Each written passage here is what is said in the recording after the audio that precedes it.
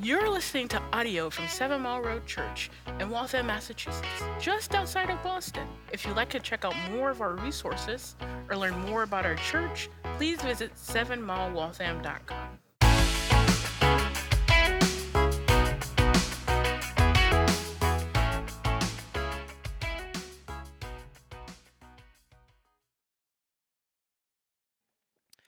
So the North Star, its more scientific name is Polaris, is part of the constellation the Little Dipper.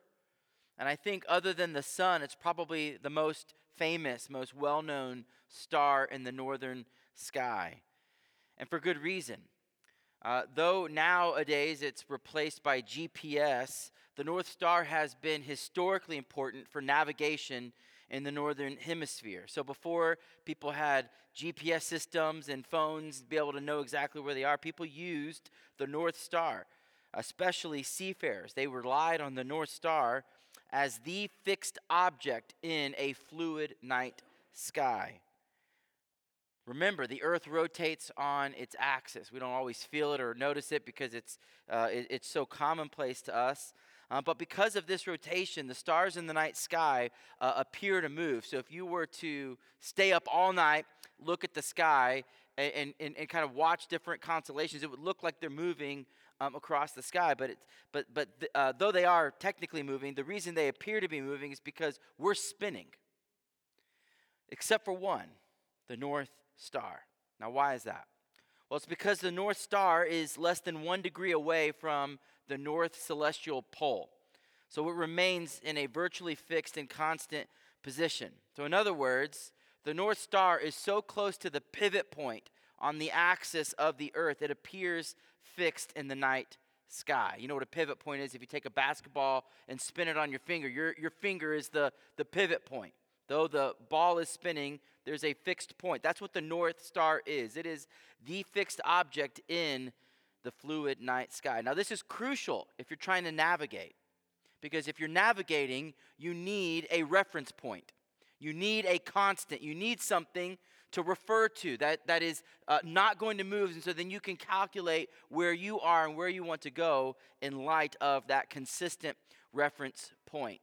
In fact, Polaris is more reliable than a magnetic compass and has been a part of navigation and wayfinding techniques in the northern hemisphere for generations.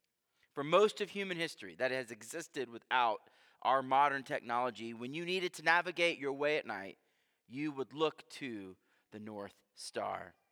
In a fluid night sky where things change by the hour, you need a constant, something reliable to navigate your way. As we think about navigating our way through a new year in 2023 and a world that is fluid and a world that is constantly changing, we need something constant, something consistent, something fixed to help us find our way. And as the calendar has now turned from December to January and we begin a new year, there are many unknowns. Maybe you've thought these questions. Are interest rates going to continue to soar, making it even more difficult to get a loan? Is inflation going to erode the power of the dollar? Will the challenges with my kids get better or will they grow worse? Will the upcoming political season stir deeper division in our country and in the church? Will my relationships this year, will they be a source of joy and healing, or will they be sources of pain and hurting? And there's plenty of other questions, many other unknowns. And there's much I don't know about the coming new year. No clear constants to make navigation reliable. But as we turn to God's word, in particular to Psalm 90 this morning, the psalmist is going to give us 5 constants in a constantly changing world to help us navigate our way. In other words, here are 5 things that you can rely on, you can count on. They will not change, and knowing them will help you navigate your way in this new year. So if you're taking notes, I'll give you the 5 constants and then we'll unpack them as we make our way through God's word. So the first constant is this: there is refuge for the wanderer. The Bible often describes us as wanderers, and there is a refuge for us. Number 2, tomorrow is not guaranteed.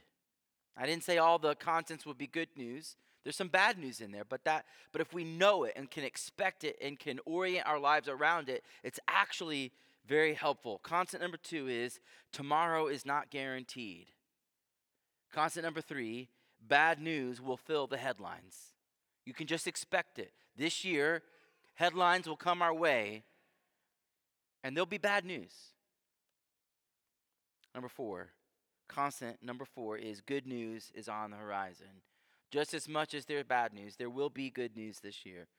And number 5, God's favor establishes our work. God's favor establishes our work. So let's unpack these constants together, and we'll begin with the first one.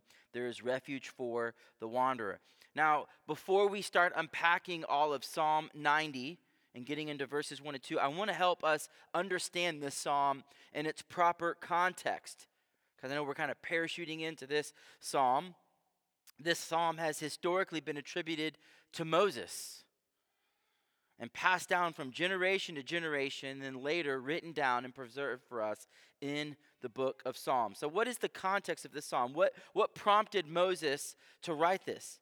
Now, it's not immediately clear. Sometimes when you read a psalm, it's very clear what's going on, because the psalmist will say exactly what's happening, and it may not be explicitly stated, but if we do some digging, there are some clues in the text. First of all, the way this is written, this is a community lament. It's written in the first person plural. So the author is talking about a shared common experience, and it's a lament. It's grieving some things that are happening in the world. And so you'll find words like we and our. You'll find phrases like the years of our lives, teach us to number our days, satisfy us, and so on. And so he's writing on behalf of the whole community. It's not the psalm of an individual, but a community.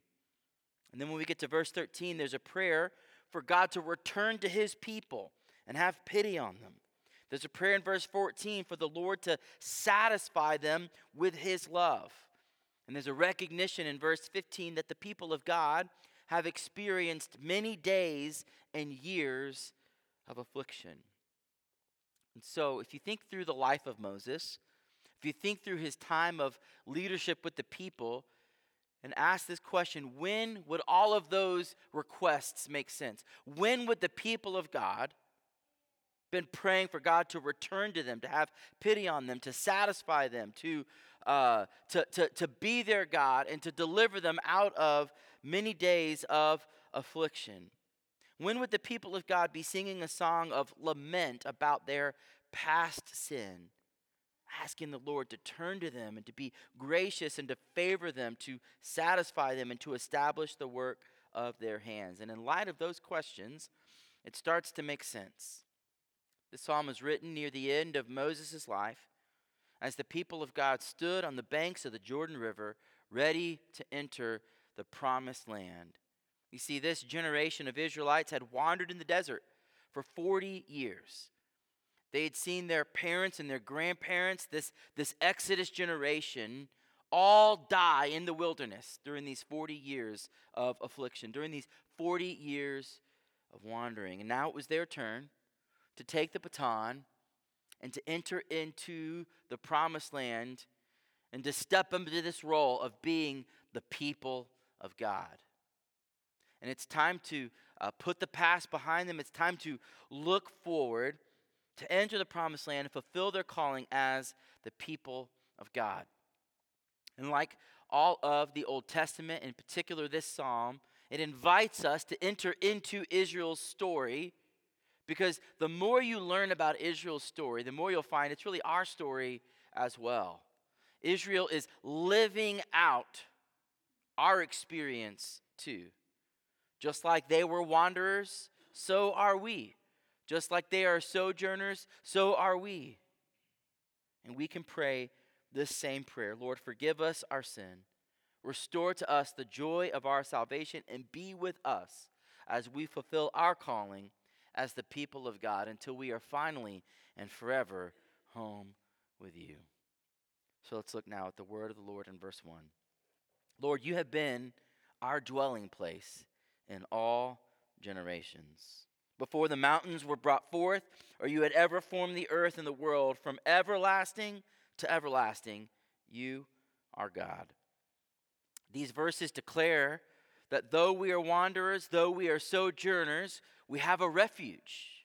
We have a dwelling place, and it is the Lord himself. You see the psalmist pointing them not to the promised land as their dwelling place, but to the Lord. That despite their changing circumstances, no matter where they've been throughout every generation, the Lord has been their home. Listen to Charles Spurgeon commenting on these verses. Wanderers though we may be in the howling wilderness, yet we find a home in you. Even as our forefathers did when they came out of Ur of the Chaldees and dwelt in tents among the Canaanites. To the saints, the Lord Jehovah, the self-existent God, stands instead of a mansion and roof tree. He shelters, comforts, protects, preserves, and cherishes all his own. Foxes have holes and birds of the air have nests, but the saints dwell in their God and have always done so in all ages. Not in the tabernacle or the temple do we dwell, but in God himself. Just like the people of Israel who stood on the bank of the Jordan with a whole host of unknowns. They knew people dwelt in that land. They knew difficulty and affliction were headed their way. There were many things they could not have known. And yet they stand on the bank of the river going, the Lord is our dwelling place. No matter what we come across, no matter what we face, the Lord will be our home. As we stand at the beginning of a new year with a whole host of unknowns, the psalmist points us to a constant. God is everlasting. He is eternal, and he is our dwelling place. The Lord has been, is, and will be the dwelling place for the people of God from generation to generation. Now, as the psalmist here points to the mountains, he's beautifully making his point. Have you ever seen a mountain? Like a real mountain? They're huge. They tower over you, right? They seem immovable. They seem like they have been there for forever. But you know what? They haven't always been there. But there is one who put them there. There is one who brought them forth and formed the earth, and it is the everlasting God.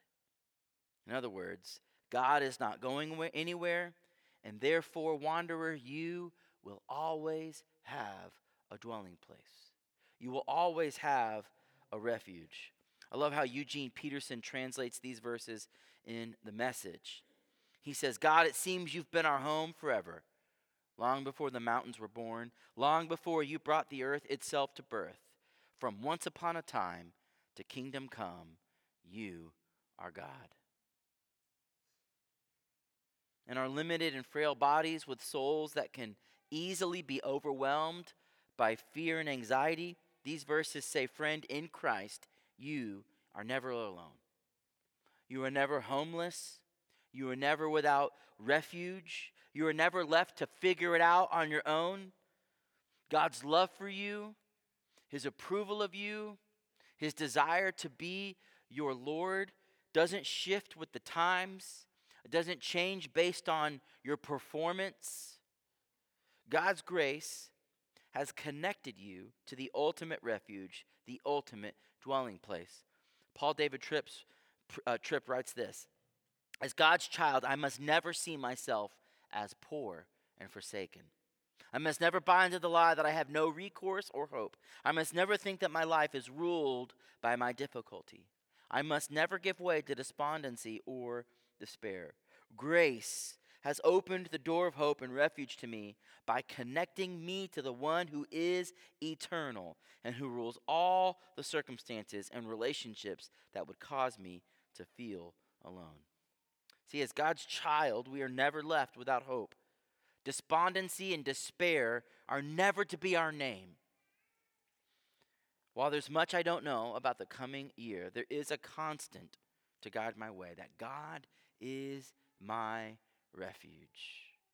That's our first constant. Now let's look at verse 3 to see our second.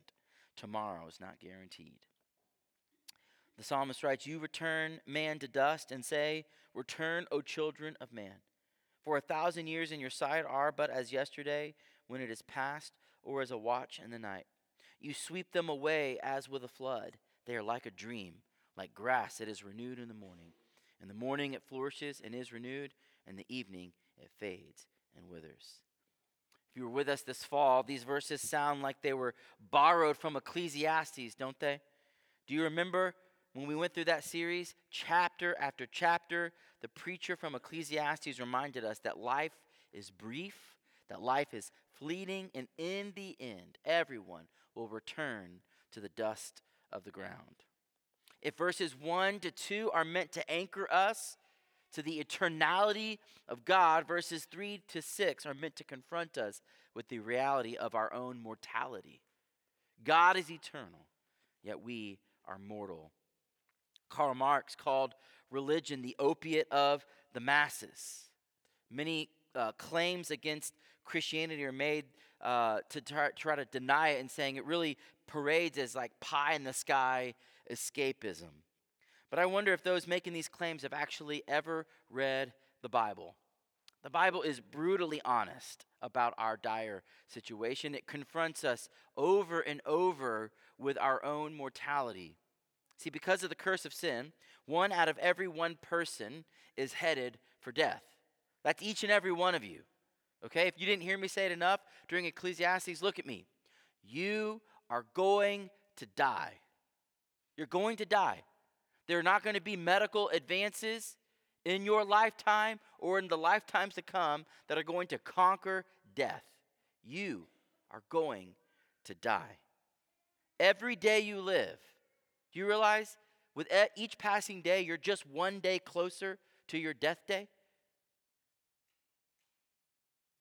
Let that sit on. I mean, you're headed towards the end. That's not escapism. That's realism. That's not an opiate to dull the senses.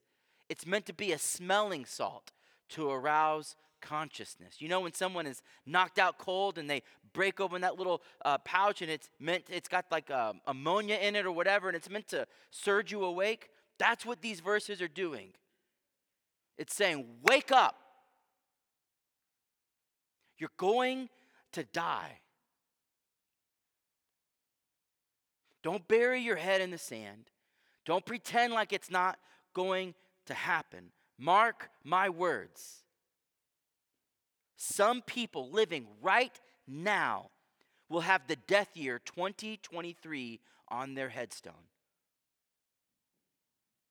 Give it time. But you can walk through the cemeteries and there will be 2023 on some people's headstones.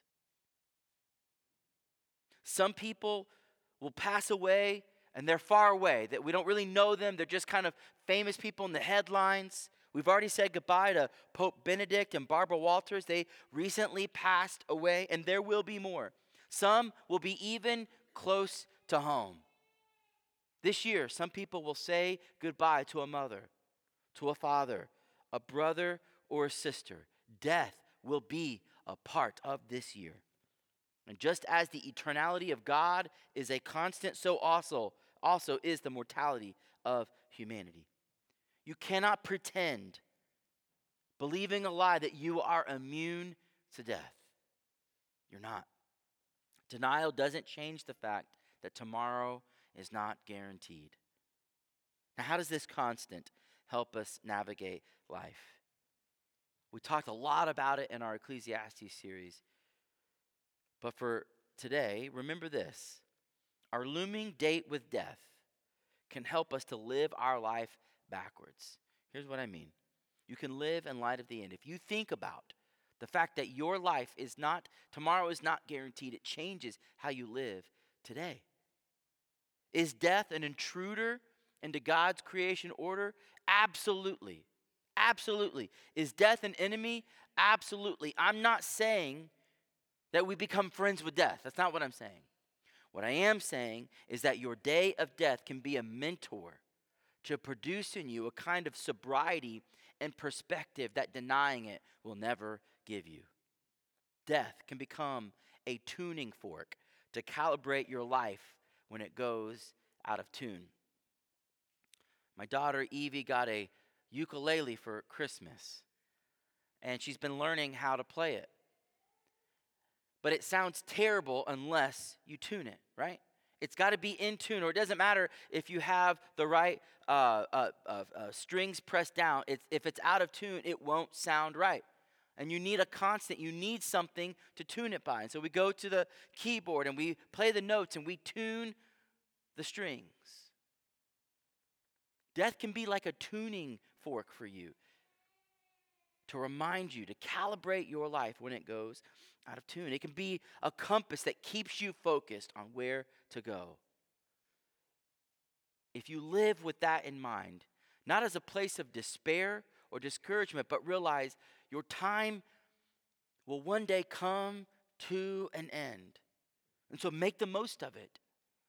Death can become a mentor that constantly reminds you of what is trivial and what is significant.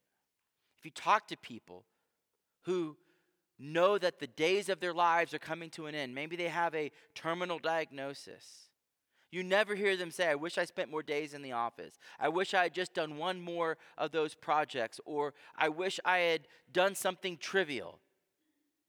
When they speak of what they wish they had done, it's always leaning into more relationship, things of significance, things of purpose.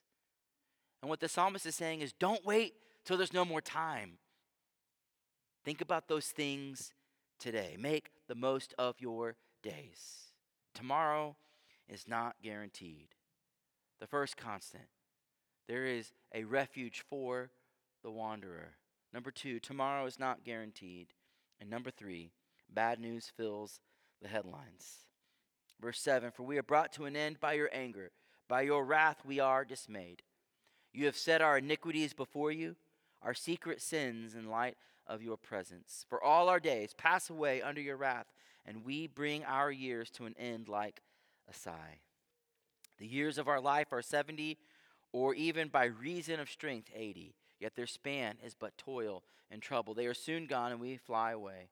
Who considers the power of your anger and your wrath according to the fear of you? I promise the psalmist will get to some good news, but before he does, there's more bad news. Not only do we have a looming date with death, but in the course of our 70 to 80 years, we will experience toil and trouble. In 2023, you can expect bad news. So this year, you will have missed opportunities. You can expect to miss some deadlines. You're going to be late to some things. Some of your plans are not going to pan out. You're going to go to your car and it's not going to start sometimes. There's going to be unexpected expenses. Bills are going to come in the mail that you didn't plan for. You will have unproductive weeks where it feels like no matter how many hours you plugged away, you feel like you got nothing done. There will be days when it feels like you just can't get out of that rut. You will feel thorns and thistles of the curse of sin. It's very likely the Red Sox are going to stink this year. Just bad news, man. And that's the point of this section. The psalmist reminds us that the frustration of life and the inevitability of death, the bad news and the ultimate bad news, all have the same origin, that our world is cursed by sin. Verse 7 says that we are brought to an end by your anger. Now, when we talk about the anger of God, we're not talking about like a temper tantrum, or God is not capricious, just like smiting people out for no good reason. He's not temperamental. He doesn't fly off the handle. God's anger, his wrath, is just. There's a righteous cause for it. See, when we talk about God's anger or God's wrath, we're talking about his settled opposition towards sin. The closest thing that I can think of is when you read in the headlines about some grave injustice and like against humanity, and you feel a sense of indignation when you're like, this is not right.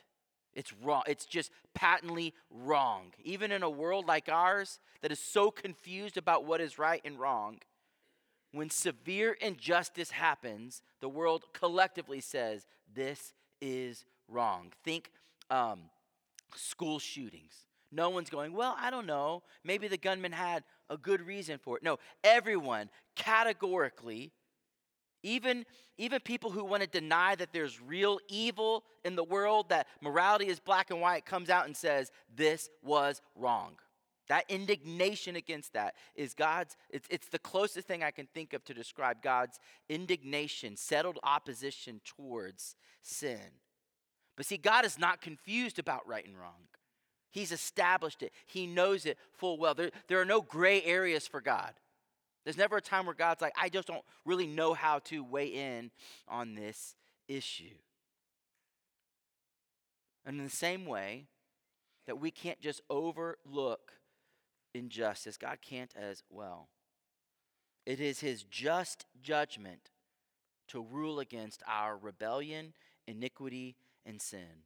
And what this psalm is telling us is the reason we die, the reason our life ends like a sigh, is because we are under judgment.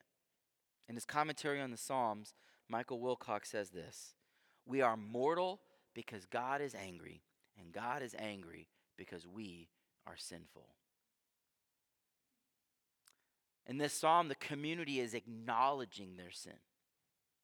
This is similar to why we do corporate confession of sin in our liturgy. We do it every single week. It's us coming together as a people and saying, we have sinned against you, Lord, in word and thought and deed. It's not an arbitrary part of our gathering. It's a very important part of our gathering. It's a time for us as the people of God modeling just like this to say, we've sinned, and it's not okay, and it's not right. And then we spend time as individuals confessing our sins to the Lord.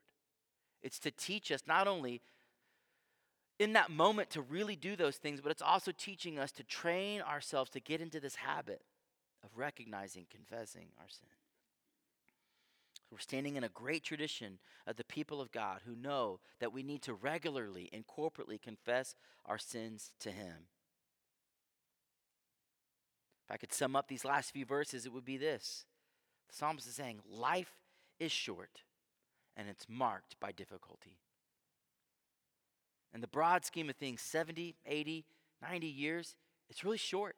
It's really brief. And there's going to be difficulty along the way. And so before we get to some good news in verses 12 to 17, we need to come to grips with the bad news and set proper expectations. So how can this bad news actually be a source of constancy in the new year? Well, there was a research study done in 1985 by David Meister about waiting in lines. Anybody like waiting in lines? I don't think so. No one likes to wait in lines. And this study was done to kind of think through the psychology of waiting. If we can't get rid of waiting in lines, how can we make people feel better about it? It was a landmark study, and the findings of this study were used by people like Disney and theme parks and all kinds of other just realities in our life where we have to wait in line to go, how can we do this better? You go to Market Basket, right? You're going to wait in a line. Well, how can we make that experience better? There's a lot of findings, but one of the main findings was this: uncertain waits are longer than known finite waits. Let me say that again. Uncertain waits feel longer than known finite waits. It's not that the time is different, it's your experience of that time. So the takeaway was, if you can help people have proper expectations on the wait times, then your experience of it feels different. So, for example, you go to a restaurant and you say, well, we'd like to have a table, and they say it's going to be an hour. Okay, now you have an opportunity in that moment. You can decide if it's worth the wait. If you're saying, no, listen, this is where we want to go. By the time we go somewhere else and drive around, it's just going to be just as long. It's Friday. We really want to eat here. An hour is fine with us. The group says we're willing to wait the hour. Now, you have just signed up to wait.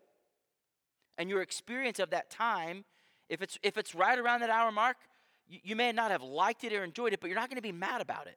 They told you what to expect. You set your expectations there, and then the time came and went, and it was fine. Now, what happens if they came to you and said, we have no idea how long it is? Could be 20 minutes, could be 3 hours. You may not even get a table, right? Well, then your idea of entering into that wait is different. Or what happens if they say, oh yeah, we've got a table, it'll be 10 minutes. Then it turns into an hour. How do you feel about that time after that?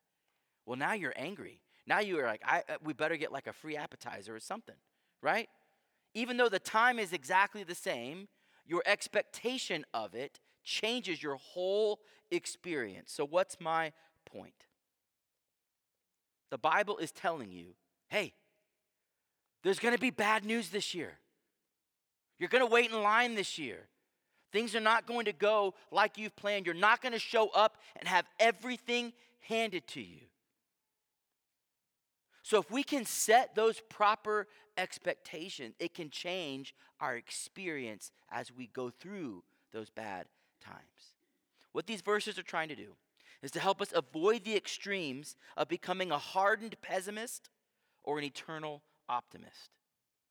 Those are extremes on both ends. This hardened pessimist that says everything is terrible, nothing's going to go my way, right? Just like being a Debbie Downer all the time. Or this other side being the eternal optimist who never anticipates bad news, never anticipates that anything can go wrong.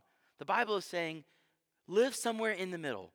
Have some kind of expectation so don't be so surprised when things don't go your way. It's not good news that bad news fills the headlines. It's not good news that you're going to experience trouble and toil, but it is true news that is going to happen, and proper expectations can help you deal with it when it comes. This is just life in a fallen world. Now you think about it. How did this psalm begin? It began by telling us that God is a safe place to dwell. There's refuge for the wanderer. Why does the psalmist begin that way? It's because life in a fallen world is not safe. It's not convenient. It's not easy. And he's saying, remember, when you experience that toil and trouble of living in a life full of bad news, remember there's a refuge for you. There is a safe place to turn. Our first constant, there is refuge for the wanderer. The second, tomorrow is not guaranteed.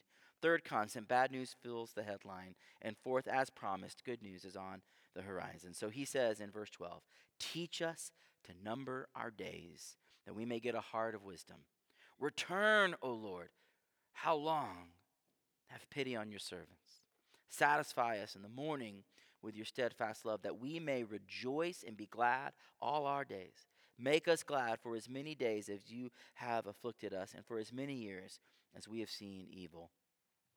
As often is the case when you have a lament in the Psalms, there's a turn. There's a turn from the bad news to the good news. And here the psalmist prays for God to move, and he begins to rehearse God's faithfulness. The way we say it today is they preach the gospel to themselves. They say out loud the good news they believe in their hearts so that their own ears can hear it. There's this constant reminds us that no matter how dark the situation, no matter how bad the news, that God desires for us to have wisdom, to live faithfully, and to ultimately be satisfied with his steadfast love. Pastor Phil Thompson writes this, into the dissatisfaction of this life, God will bring satisfaction. Into sorrow, there will be rejoicing. Into the depths of pain, gladness. And in spite of lost years, eons of restoration. Satisfaction and rejoicing, friends, don't come because your circumstances change. Your circumstances will just always be changing. That's part of that constantly changing thing in the world. Satisfaction and rejoicing come as the ups and downs of life drive us deeper into the arms of God. So real satisfaction, true rejoicing don't come with a different set of circumstances, but they come as we give ourselves to the Lord. So let's unpack these 6 verses. The final 6 verses in the psalm are prayers that we can pray in 2023. So if you're looking for practical application, these last 6 verses are all prayers that you should be praying throughout 2023. And what I love about these inspired prayers is not just that they're preserved for us, but that we can pray them with a kind of bold confidence because we know these prayers align with God's will for our lives. I don't know about you, but sometimes when I sit down to pray, I don't know what I should pray. I don't know what I ought to pray. I don't know necessarily what words to pray. Praying Scripture back to God is a great way to know, I know these prayers align with the will of God. God gave me these prayers so I could pray them back to Him. So the first prayer is a prayer for wisdom. He says, teach us to number our days that we may get a heart of wisdom. Now, this is not a prayer for the Lord to tell you how many days you have lived or a prayer to know how many more you will live. It's not about the number itself. This is a prayer for self-awareness. Self-awareness.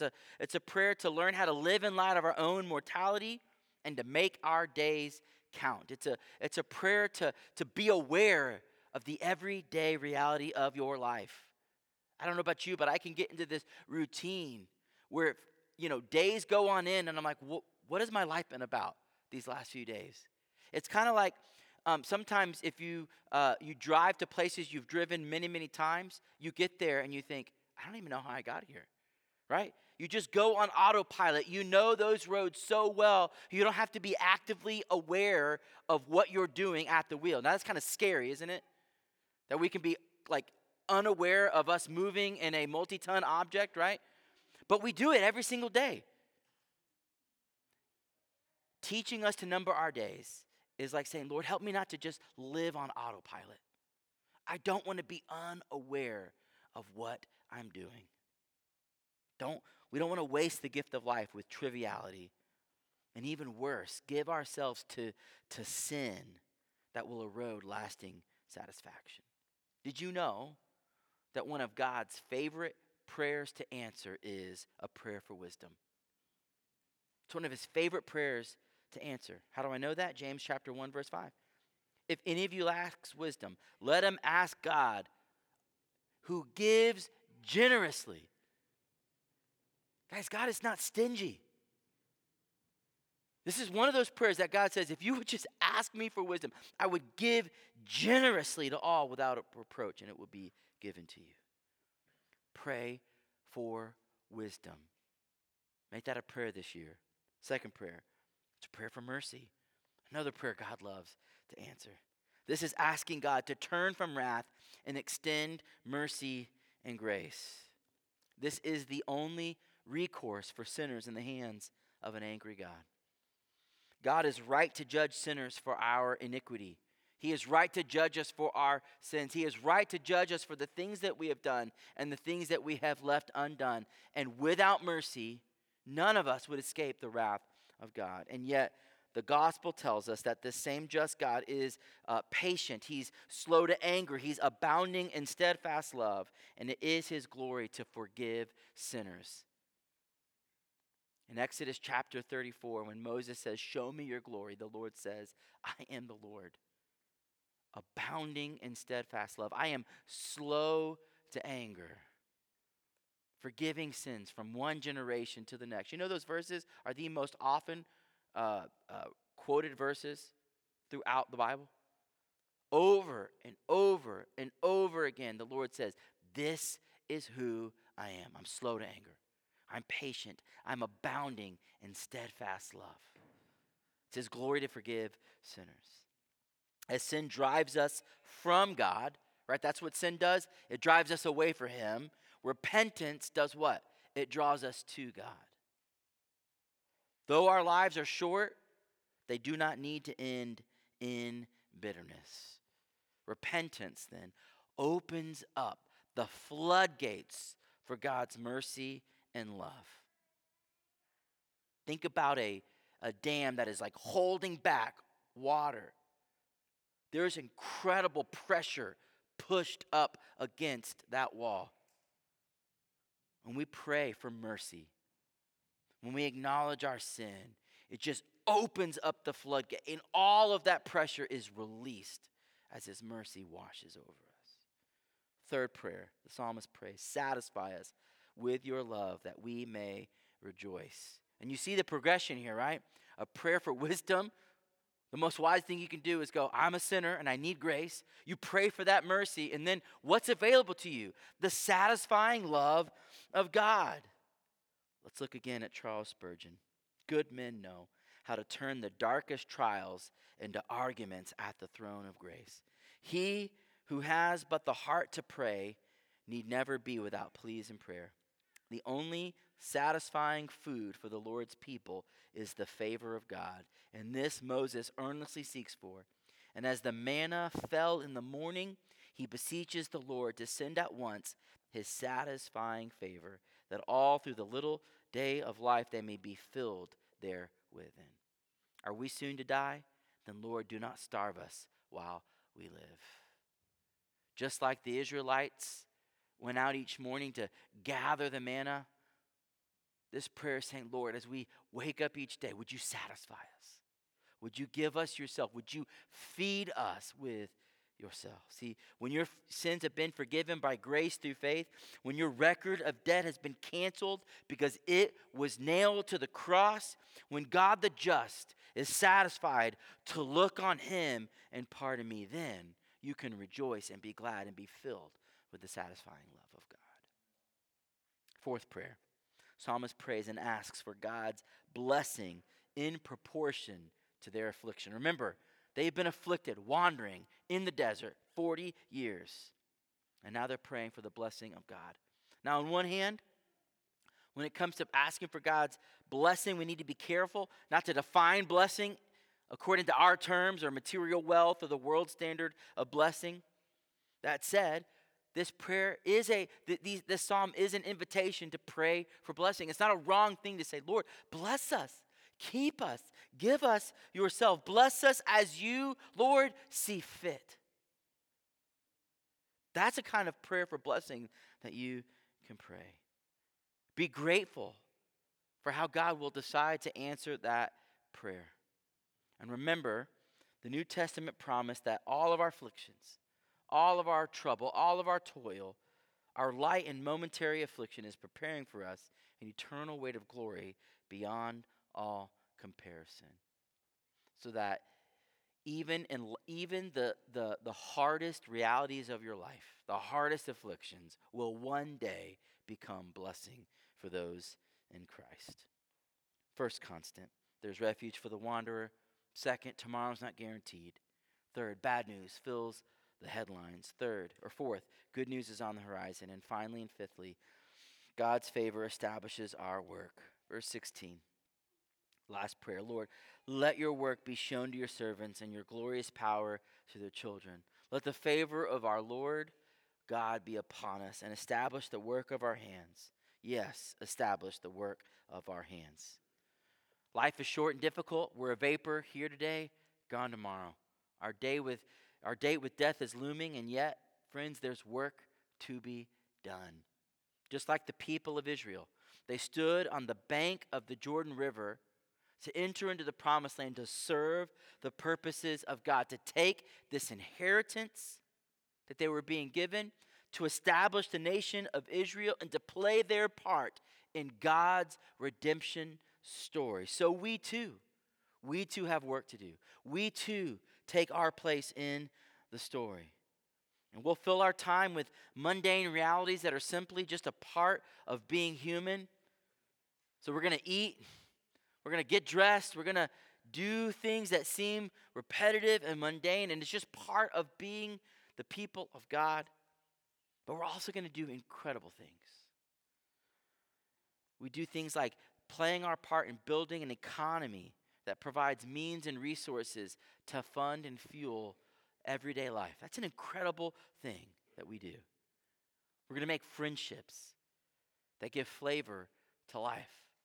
That's a beautiful part of life. We'll marry, we'll raise families, we'll produce little children that reflect the image of God. They'll grow up and take their part. We'll do eternal things like share the gospel, disciple people. I was reminded, I turned 40 this week, and Andy threw me an amazing birthday week. It was awesome. And one of the guys who flew in was a guy that I discipled when we lived in Dallas. And I was just reminded as he was just, talking about times that sometimes felt mundane to me, like going to get a cup of coffee, or him coming with me as we were renovating our house and doing all these things. And in one sense, they felt mundane and regular. And yet he spoke about how they built him up and showed him what it looked like to follow after the Lord. It showed him what it looked like to raise a family and to be a husband. And I was just reminded that was a beautiful, eternal, God-given gift. We get to do that, guys. We get to play our part. We get to build God's kingdom here on earth as it is in heaven.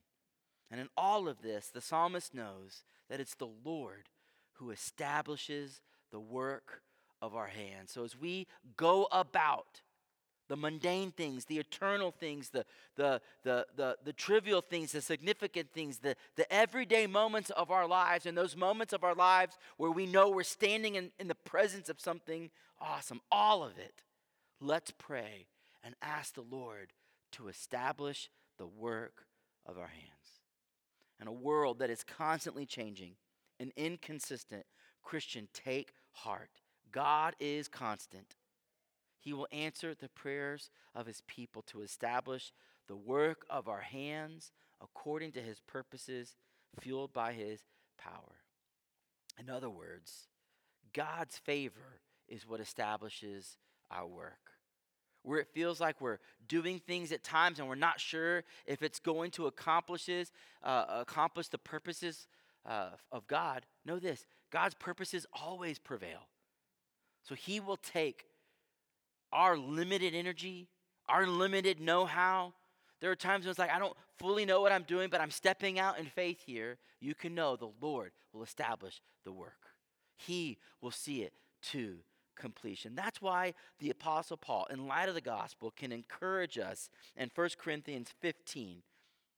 He says this, therefore, he's just talked about the power of the resurrection. At the very end, he says, therefore, my beloved brothers and sisters, be steadfast, immovable, always abounding in what? The work of the Lord, knowing that your labor in the Lord is not in vain. Though we live in a vain and fleeting and brief world, the Lord does not let our work just fizzle away. He will establish it. So friends, as we step into 2023, as we begin a new year, I know there are many unknowns. There are many things that if we just sat here and listed them all out, it would be cause for anxiety and fear. Our world is rapidly changing, but we are not a people without hope. We are not a people with no constant, nothing consistent. Psalm 90 teaches us that though we wander, we are not lost. We are not homeless. We are not without a dwelling place and a refuge. And though tomorrow is not guaranteed and bad news can fill our headlines, good news is on the horizon. And when we abandon our vain efforts at finding satisfaction in sinful pursuits, when we repent and turn to Christ, we will find satisfaction that our hearts desire. And from there, by grace, through faith, the Lord will establish the work of our hands.